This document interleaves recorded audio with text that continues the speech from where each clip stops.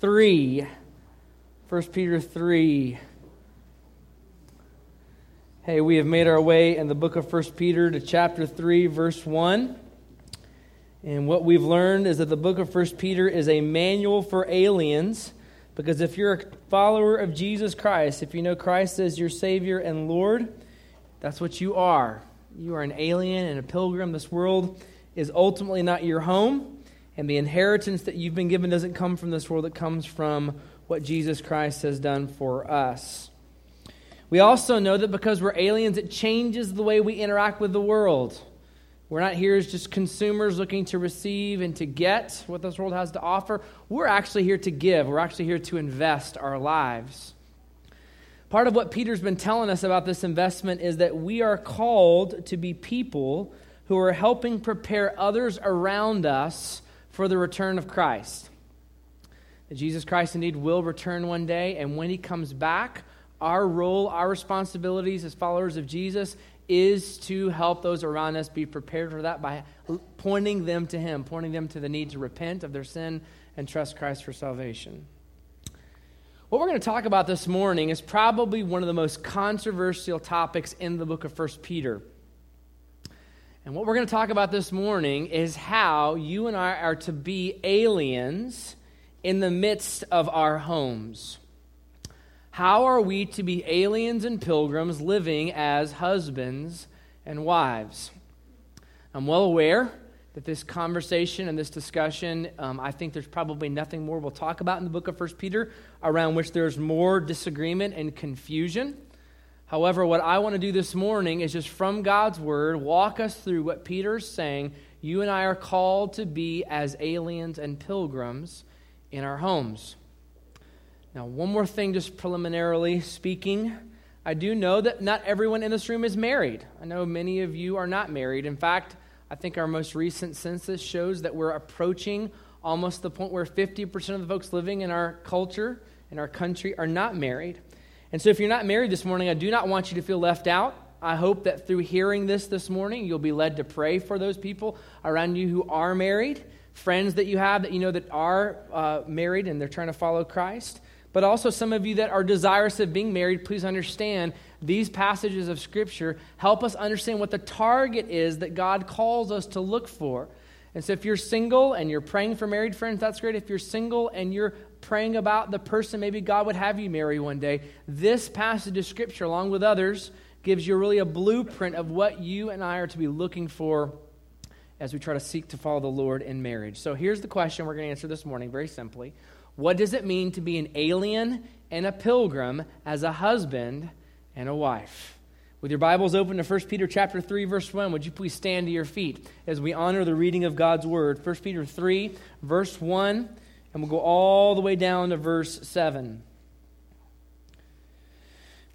1 Peter chapter 3, verse 1 says this, "Likewise, wives, be subject to your own husbands, so that even if some do not obey the word, they may be won without a word by the conduct of their wives, when they see your respectful and pure conduct. Do not let your adorning be external, the braiding of hair and the putting on of gold jewelry or the clothing you wear, but let your adorning be the hidden person of the heart, with the imperishable beauty of a gentle and quiet spirit, which in God's sight is very precious. For this is how the holy women who hoped in God used to adorn themselves, by submitting to their own husbands, as Sarah obeyed Abraham, calling him Lord. And you are her children if you do good and do not fear anything that is frightening. Likewise, husbands, live with your wives in an understanding way, showing honor to the woman as the weaker vessel, since they are heirs with you of the grace of life, so that your prayers may not be hindered." This is God's word. This is God's holy, infallible, and inerrant word to us. Would you please pray with me, church? Father God, in these moments, we pray that your word would open our eyes, that your spirit would open our hearts to hear from you. And Father, we pray that as we hear from you this morning, we would not just be hearers of your word. God, would you help us to be doers as well? God, you take your spirit. Please use the word this morning to take your truth and to plant it deep in our hearts. In Jesus' name we pray. Amen. You can be seated. So where Peter starts is with a discussion about wives, alien wives. And consistent with Ephesians chapter 5, Peter starts by telling alien wives what they're to be about. And what he says in verse 1 of chapter 3 is this: likewise, wives, submit to your own husbands. The idea here, ladies, consistently with what Peter's been saying in chapter 2 about our relationship to the government, our relationship to our employers, is that God has installed authorities in this world. He's installed authorities in our governing authorities. He's installed authorities in the workplace, and he's also installed authorities in homes. And what we know from the greater testimony of Scripture is that ultimately God looks at husbands as the ones he will hold responsible for the home. The husband is the one that God is looking to lead, give direction, protection, and care for the home. And so what he says in this passage is that wives, you are to willingly place yourself under your husband's authority. You're to willingly, not by force or compulsion that somebody else does to you, but you're to follow the leadership and direction your husband gives. Now, what I want to quickly clarify is what this does not mean, ladies, is that you're to allow your husband to tell you to sin. I'm also quick to clarify that this is not in any way a subsidization of some kind of form of abuse. If we in this church saw a woman who was being abused by her husband physically or emotionally or notwithstanding whatever, or that the husband was asking her to sin, we would tell her to leave him. We would hope that divorce would be the last option. We would not counsel that, but we would say that getting that person out of that situation is important, because we do not believe this passage of Scripture allows husbands to abuse or mistreat their wives. I want to be very, very clear about that. That is not what this is saying. What this is saying, however, ladies, inasmuch as your husband's not asking you to sin, inasmuch as your husband's not asking you, is not abusing you in those kinds of ways we just described, those things that are not happening, those caveats mentioned, you are to submit and follow the leadership of your husband. Now, I know what a lot of us begin to think about when we read these verses. We think, well, what about lousy husbands? My husband's lousy. No elbows here this morning, okay? I just don't know if you understand my situation. He's difficult. He's a difficult person to deal with. He's selfish. He can be manipulative at times. Isn't there some kind of get-out-of-jail-free card that lets me get out of this? Well, Peter actually knows how difficult the situation is. God does. And so he actually addresses a common situation that was present in the New Testament church that's also present today. He takes it one step further. He says, well, what about this? What if you're a follower of Jesus, you're a wife and you're following Jesus, but your husband doesn't know Christ? Should you still follow your husband's leadership if he's not a Christian? Look at your Bibles. Likewise, wives, be subject to your own husbands, so that even if some do not obey the word, they may be won without a word by the conduct of their wives when they see your respectful and pure conduct. What Peter says is, yes, short of your husband asking you to sin, short of abuse, you are to submit your life to your husband, because even if he's not a Christian, your life, the way that you live your life, will point him to Christ. You're going to have an opportunity, even without a word, through your conduct, it'll give you an opportunity to speak of the gospel. When it says one without a word, I don't believe that means that people can become Christians without hearing about Jesus directly. I just think that means that it's saying that, ladies, your conduct can be so stark, so stunning to your husband that he goes, what is it about you that allows you to be so respectful and honorable and pure in your life? And that will give you an opportunity to share Christ with him. Here's the principle Peter's talking about here that he's been getting at this entire section as we've worked in the book of 1 Peter. He's calling Christians to unexplainable behavior that points to an unseen God. What Peter is asking of us as aliens and pilgrims is that we would live in such a way that people rationally looking at us go, I have no explanation for why you're doing that. And that in that moment, when somebody that looks at it rationally goes, I have no explanation for it, that it gives me an opportunity to talk about the unseen God that people can't see with their physical eyes. There are actually a lot of things about life today that's unexplainable. I don't know if you realize that. As much as we tout science as this great authority, science actually can't explain a lot going on in our world today. The most important thing science can't deal with is why you exist. This is one of the important things I would talk to college students about often when I would hear people say, well, science, you have religion, I have science, science is my authority. I would say, great, so why do you think we're here? What purpose for which we... Science can tell us a lot about how the world works and what happens in the world, but ultimately it fails as a worldview because it can't describe anything beyond what we see with our eyes. It can't tell us why we're here. There's actually a lot of other things science can explain. It can explain, for example, the attitude and the behavior of ants. I don't know if you know this. Ants individually are dumb.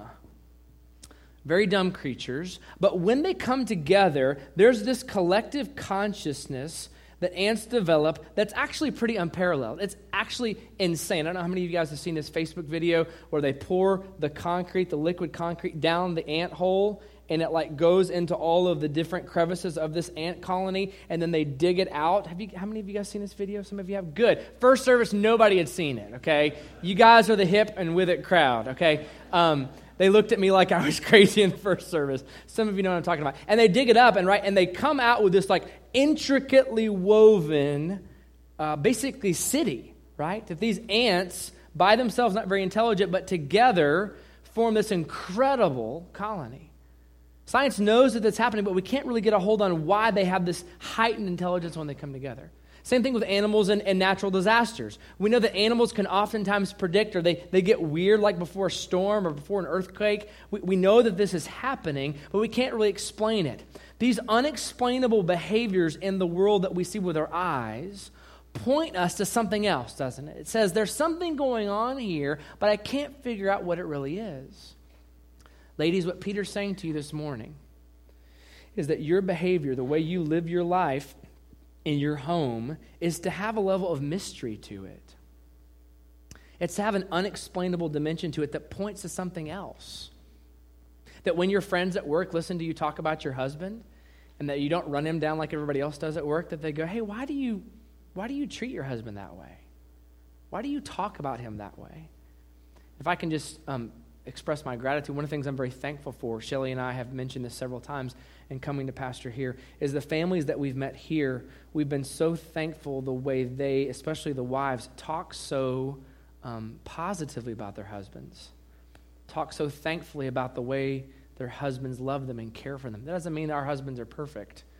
Verse 7, we're going to get to the husbands in a second. Your turn's coming, guys. But the reality is there's to be something different, ladies, about the way you interact with your husband that makes people go, what is that? Why do you act differently about your husband than others do? There's something unexplainable about this behavior that points to Christ. One of the reasons I think this is absolutely precious, and in fact, the Bible goes on to say, ladies, that this kind of behavior is precious to God, is because you're actually following in the footsteps of Jesus when you act this way. Think about this with me for a second. Jesus Christ walked this earth. He lived a perfect life. He performed miracles. He taught with authority and power, not like their scribes. And everyone around him was going, what are you doing? Why isn't he establishing his kingdom? He's got this power. He's got this authority. Why doesn't he just kick the Romans out and establish his kingdom? Even at points, his own disciples didn't understand what he was doing. Jesus actually went so far as to submit himself to the Roman authorities. You do understand that with a snap of a finger, Jesus Christ could have called down legions of angels and destroyed any force that opposed him. But he didn't do that. He submitted himself. Think about this with me. Jesus submitted himself to creatures that he had brought into existence.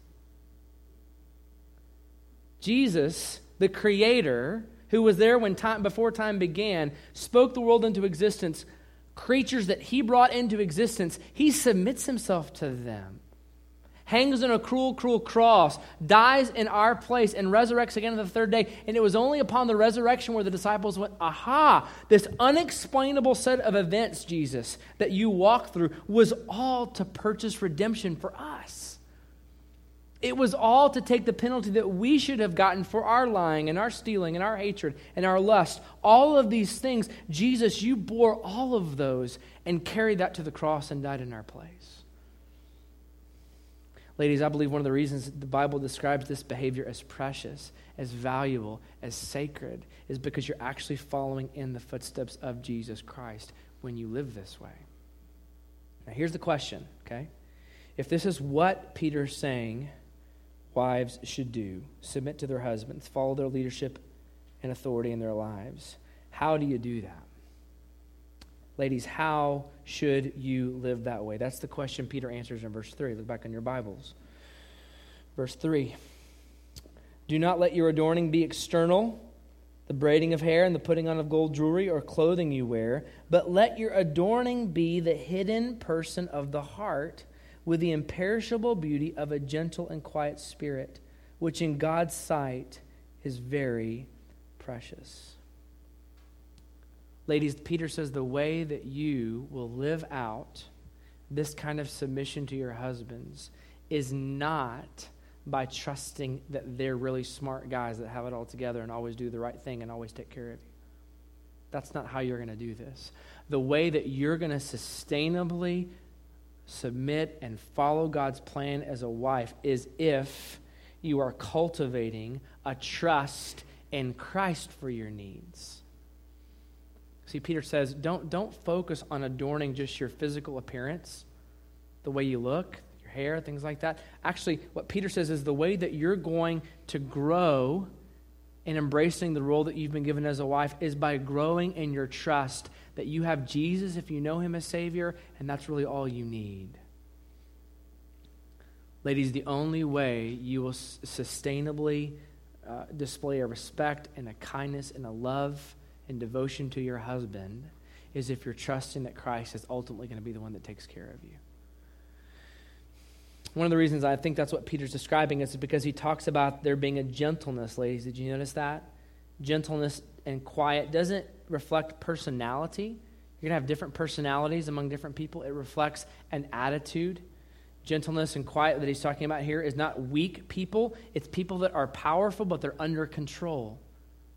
Gentleness, meekness is the idea of power under control. And he's saying there's a place and there's a reality that you can be a gentle, quiet person because you don't have to fight to get what you need. You've already got it. Peter's saying you're not going to have to rage to get what you want, even if your husband's not leading the way he's supposed to, because ultimately Christ is going to take care of you.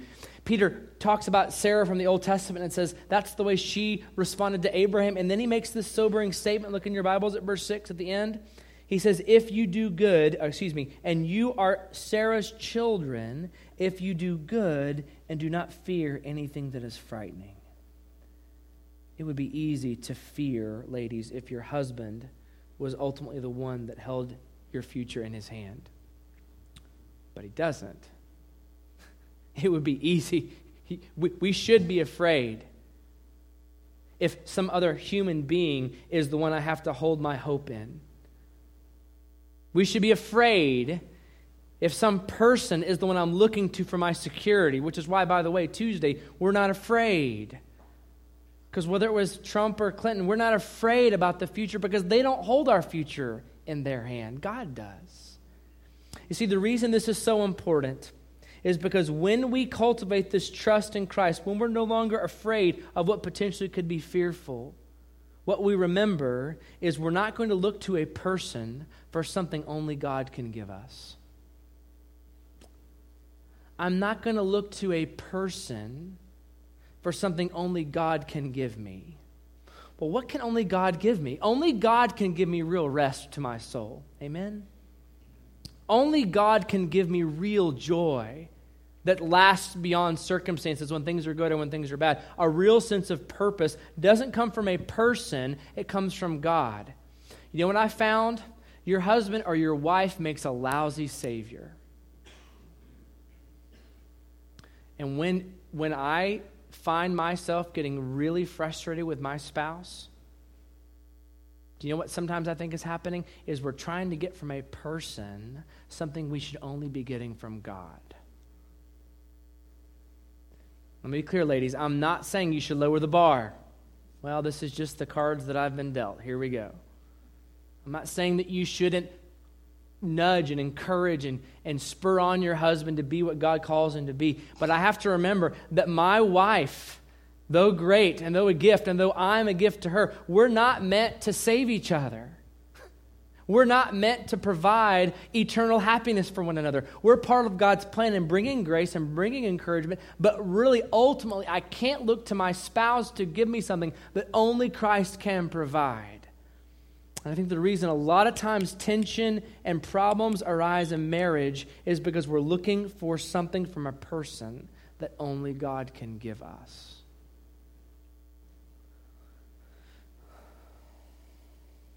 When I get frustrated, when I get super anxious and angry with my spouse, there are times when I have to acknowledge it's probably because I'm looking for something from them that I should be getting from Christ. So ladies, let me ask you this question.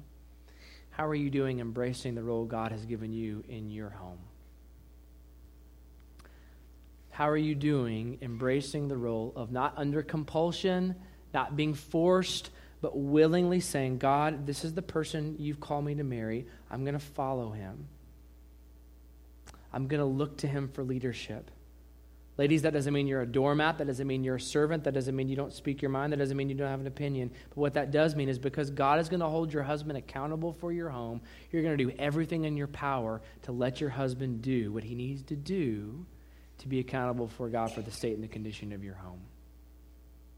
Ladies, how are you doing with following God's plan for the home? Ladies, are you focused on cultivating an outward external beauty? Or are you focused on cultivating an inward growing trust in Christ that says, what I have in Jesus is enough.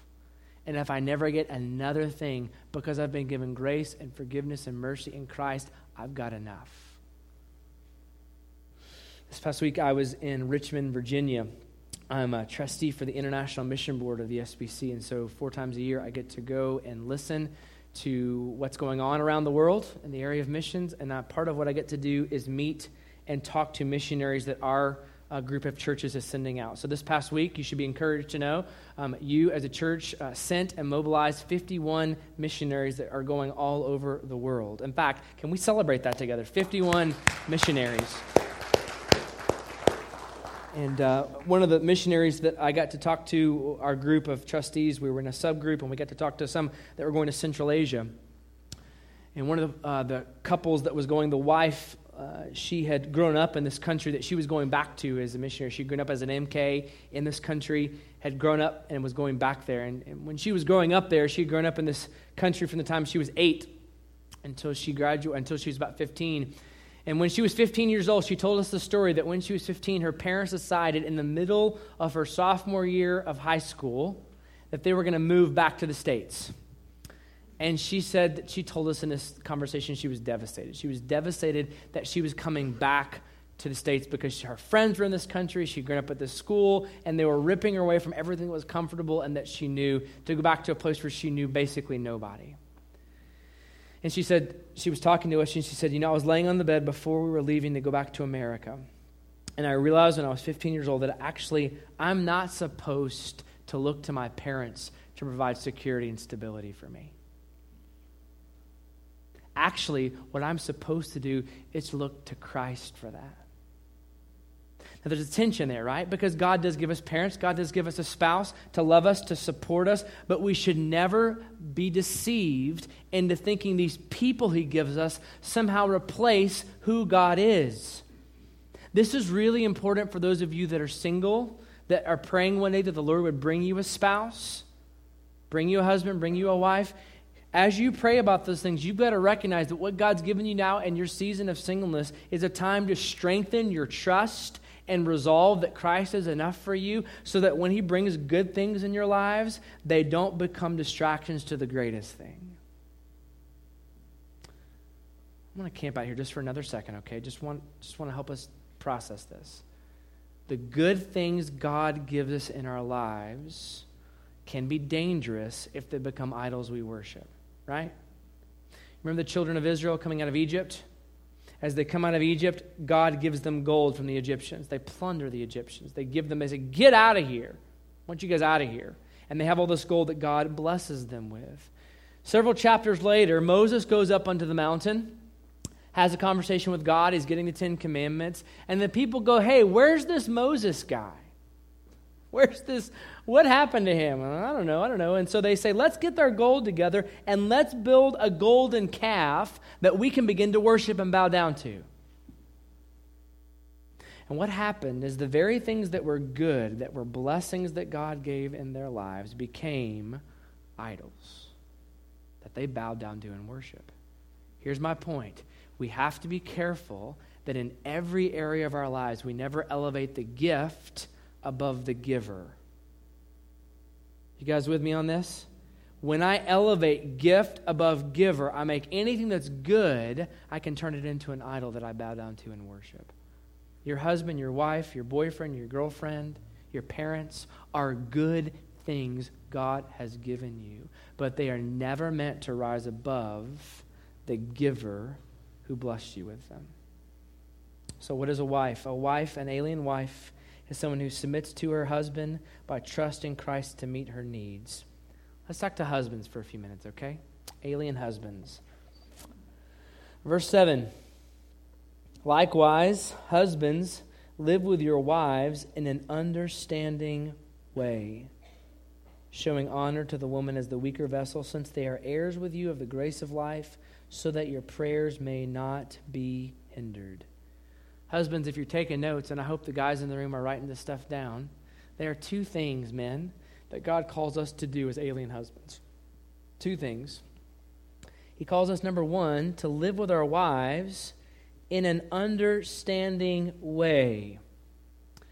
That phrase, understanding way, means that I'm to have an investigatory approach with my wife. I am, in other words, to pursue her. I'm to get to know her. I'm to continue to date her. See, this is one of the challenges in marriage, right? It's the idea that, you date and you put your best foot forward and then you get married and the game's over. I can kind of prop my feet up and we're just kind of ride off into the sunset, and I'm sitting here and she's doing her thing. We're kind of nice roommates, and maybe we have some kids, maybe we don't. We kind of live the rest of our lives. And Peter says, no, actually, men, you're to try to understand and pursue and continue to get to know your wife. Now, one of the reasons some of you men are looking at me with this quizzical look on your face is because you have assumed that we cannot understand women. Ladies, I don't know if you know this, but men commonly will say, women, who can understand them? They're so different from us. They're wired differently. They process things differently. And what Peter here is saying is, yes, that's very true. Women are different than men, but their difference is not a weakness. Men, listen to me. The way God made your wife, He made her that way on purpose, and it's beautiful, and it's by design. And what He's saying, men, is you and I are to have a pursuance, an exploration, a getting to know, a continual learning about our wives. So what that means is, I will never fully understand this beautiful blonde on the front row sitting here to my left. I won't ever fully understand all the depths of who she is. But I will, and what I'm called to do is to continue to pursue her and to get to know her. In 1803, when the Louisiana Purchase was finalized, President Jefferson commissioned 2 men, Lewis and Clark, to go on a 2-year expedition to discover what was there, right? They bought this big piece of land. It's like, all right, let's figure out what's actually there. They left from, anybody know what city they left from to go on their expedition? St. Louis, right? The gateway to the west.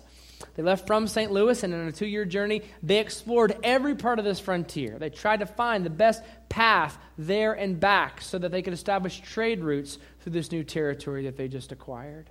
And the basic mandate was, find out what's there. What I want you men to know is what God has given you is a gift, a lifelong opportunity to explore and discover your wife. Not just a 2-year expedition, men, but when you commit to a woman, when you commit to be her husband, you're committing to pursue her for the rest of your life as long as you would live. Lest we think this pursuance in the study is some kind of demeaning science experiment or project, he adds a second phrase. He says we're not only to pursue them. Look back at your Bibles at verse 7. Likewise, husbands, live with your wives in an understanding way, showing honor to the woman. Men, our pursuance of our wives is never to be a project or, we're just trying to get information. We're actually to do it in such a way that we show respect and kindness and grace to them. That in our pursuance of them, we actually make them feel special and treasured. I think in a lot of marriages, what we're trying to do is just not mess up. Right? A lot of marriages, I think, are built around the absence of problems. Let's just not have a fight. Let's just not have a problem. Let's just try to avoid some big thing so we can go to bed at a reasonable hour. The truth is, honoring our wives, men, as described here, is not just the absence of harm or problems, but it's the presence of encouragement and celebrating who they are. Your wife is a gift that God has given you that we're to make feel like a daughter of the King. Heard the story about a Christian speaker who was speaking at this big conference.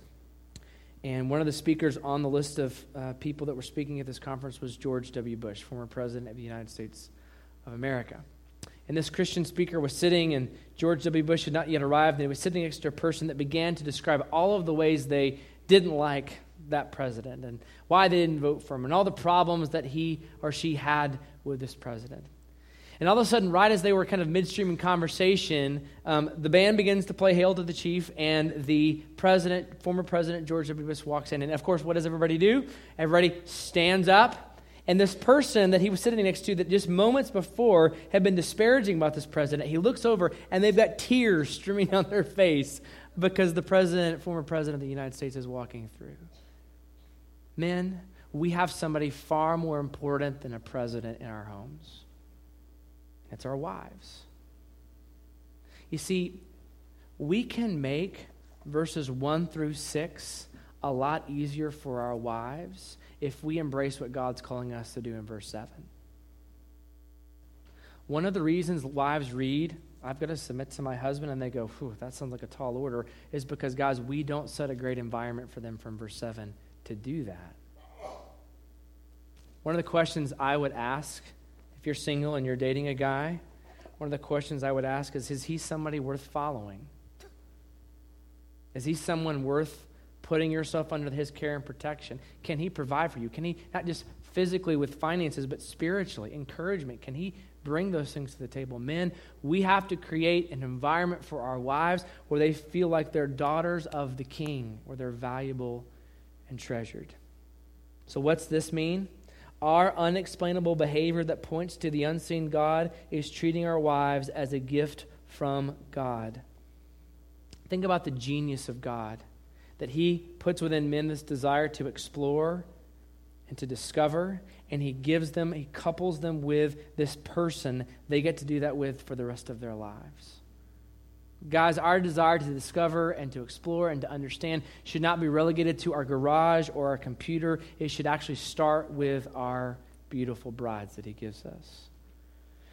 And some of you right about now might be saying, well, why? Why should I do that? Aren't there a number of other ways I could use this desire for discovery? I mean, couldn't I find a hobby? I mean, do I have to really pursue my wife and honor her the way that Peter's talking about? And the answer is yes. I'm going to finish this morning by giving you 3 really quick, listen fast, okay, 3 quick reasons, men, why we are to love our wives and pursue them and honor them in the way that He calls us to.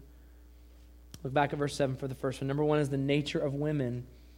Likewise, husbands, live with your wives in an understanding way, showing honor to the woman as the weaker vessel.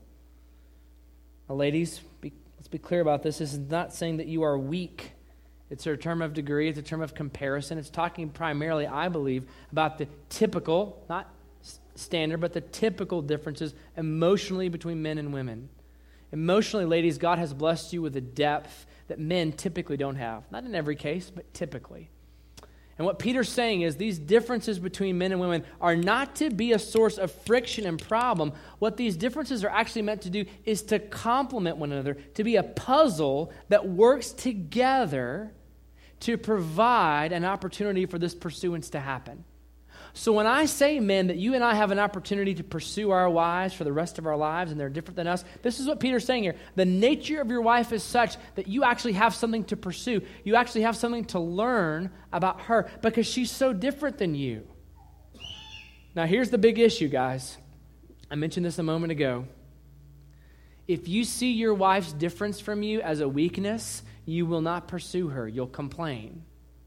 I hear guys do this all the time. Man, I brought something up and my wife started crying or she got upset. She got emotional. I don't know what to do. She's different than you. She doesn't process things the way you process them. That's actually an opportunity for us to connect with, empathize, and pursue. Number 2, why should we pursue and honor our wives? Because of the nature of grace. Showing honor to the woman as the weaker vessel. Look back at verse 7. Since they are heirs with you of the grace of life. Heirs with you of the grace of life. In other words, what Peter's saying is both men and women are equal in their status before God.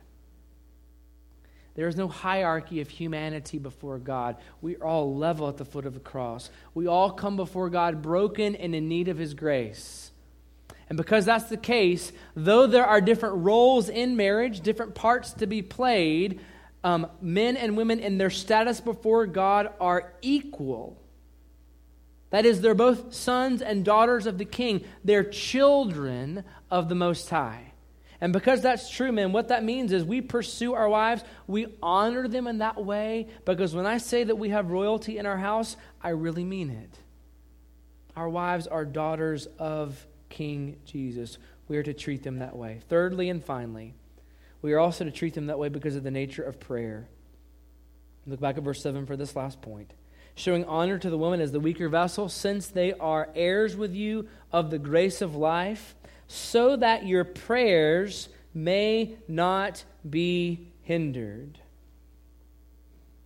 Men, this is a sobering phrase that every single man listening in this room needs to pay attention to. Because what he's saying here is if I don't treat my wife with the respect and the honor and the value that she deserves, God doesn't listen to me. Now, I didn't write the mail, I'm just delivering it. That's what this says. That your prayers may not be hindered. That word hindered in your Bibles in verse 7 means to prevent or to thwart. And here's what he's saying about marriage when he makes that statement. He's saying that marriage is not just a physical union of oneness. He's saying that marriage is a spiritual union between two people. If you could visualize this with me, it's like spiritually when couples are married, they enter into a spiritual three-legged race. You ever seen a three-legged race at a picnic or some outdoor gathering, right? You tie the two couples' the two people's legs in the middle together, and they try to run in tandem, right? They try to run together. What Peter's saying about marriage is that when you get married, you are entering into a spiritual three-legged race. Your legs are tied. You're no longer just on your own, doing your own thing. You're actually one. So here are the implications of that, men. If my wife is hurting, if she's upset about something, I'm hurting. I'm upset. How many times, guys, did we go, I don't know what her problem is. I'm going to go cut the grass. I don't really know what's bothering her. I'm going to go do my own thing. That is totally antithetical to what the Bible is saying here. It's because when Shelley has a problem, what this is saying is, I have a problem because we're connected. And if I don't treat her that way, it affects my relationship with God. It's like my prayers start hitting the ceiling and they can't go any further because I'm not resolving one of my primary responsibilities as a husband, caring for my wife. I heard the story one time of a pastor's wife who had a nervous breakdown at church. This breakdown was so severe, so intense that she was literally lying on the floor of the church building, sobbing, crying. And the husband ran into the hallway, called one of his trusted friends, and said, "What do I do?" The church are kind of around talking to her, and the guy on the phone says, "Where's your wife?" He said, "Well, she's lying on the floor crying." He said, "Lay down next to her where she is and talk to her. Love on her. Be where she is." Man, I know emotional depth for many of us and empathy are challenges. I understand that. But what God is calling you and I to do is to not just connect with our wives at a physical level. That's the part guys typically like. We are called to also connect with them at an emotional and a spiritual level. And if we're relegating that, we're pushing aside that responsibility, what this is saying is that has implications for your relationship with God. If I don't treat this blonde on the front row as a daughter of the King, and as this child, what this is saying is God doesn't listen to me. So what does all this mean? If this is true, if alien wives are people that submit to their husbands by trusting Christ, and alien husbands are people that serve their wives and honor them and pursue them because they're daughters of the King, what does this mean? Let me give you one sentence just to sum all this up, okay? When we embrace our roles as husbands and wives, we point people to Christ's return because our homes become outposts of another kingdom. The reason this is so important, and the reason Peter's writing about this in this section, right? What's an alien and aliens from another place, that this is not their home. They're here to give something. They're here to try to prepare people for the fact that that kingdom is coming one day. Our homes become little outposts, become little embassies of another kingdom when we live this out, because there's this unexplainable behavior going on. Right, guys? When I'm at work and other guys are laughing about their wives or making fun of their wives, and we speak highly of our wives, people go, why are you talking that way? It's unexplainable behavior that points to a greater reality. Points to Christ. Now, I failed to mention this at the beginning of the message, but I want to end this morning a little differently than we normally do. I don't know about you, but I cannot stand before you and say that I do this perfectly. I think you know that. Shelley could get up here and take the mic and tell you more. I don't. In fact, this week particularly was a really challenging week for our family. I don't know, some of you saw on Facebook ER visits and cars dying and people traveling, and particularly stressful. But when I read this passage of Scripture and I think about what God calls us to, I know that none of us can do this without His help and His grace. Amen? None of us can. And so what I want to do to close this morning, I'm going to ask Zach to come on up. I'd like, if you are married, if you're a couple, and you want to recommit yourself, you want God to kind of refresh your marriage, I'm going to ask you to come down front and pray at the altar here in just a second. Coming forward and praying as a couple in no way is an admission that you have like big hairy problems that nobody can fix and, you don't want anybody to know. It's just coming forward says, God, I need your help. God, I need your grace and your mercy in my life. Can I just say something to you if you're married this morning? We can be the hardest on each other. We can be so hard on each other sometimes. And part of what I want this time to be about is just saying, God, maybe there's some problems in our marriage. Maybe there's some difficulties. Maybe right now you're on the top of a mountain. Things are going great. You still need God's grace. You still need His help. And so just a moment after I pray, when I finish praying, I'm going to ask all the couples that are interested, that are willing to come down front of this altar and kneel all over this altar. In the first service, we had people everywhere. We'd love for you to come. If your spouse isn't here, we had wives that came down and prayed without their husbands because he's at work or he's out of town. You can still come. But I want to lead you through just a season of prayer, of stilling our hearts before the Lord and saying, God, we want to live this out, but we cannot do this without you. So I'm going to pray. When I finish praying, we're going to have a time of you coming, and we pray that you would do that. Would you please pray with me, church? Father God, we thank you for this morning, and we thank you for your word. And God, how you speak to us.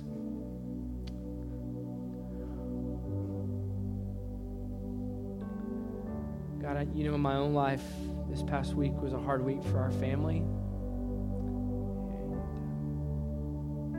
And I think about what you call me to as a husband, I am overwhelmed. But Lord, you've gifted me with Shelley, with a beautiful wife who loves you, and you call me to serve her with a pursuant honor of her. And And God, along with the rest of the men in the room, I just declare to you my need for you and for you to radically move in my family. God, as we have a time of response and we come forward and we ask for prayer, we pray that you would use this time to refresh your saints and to revive your people again. We ask this in Jesus' name we pray. Amen.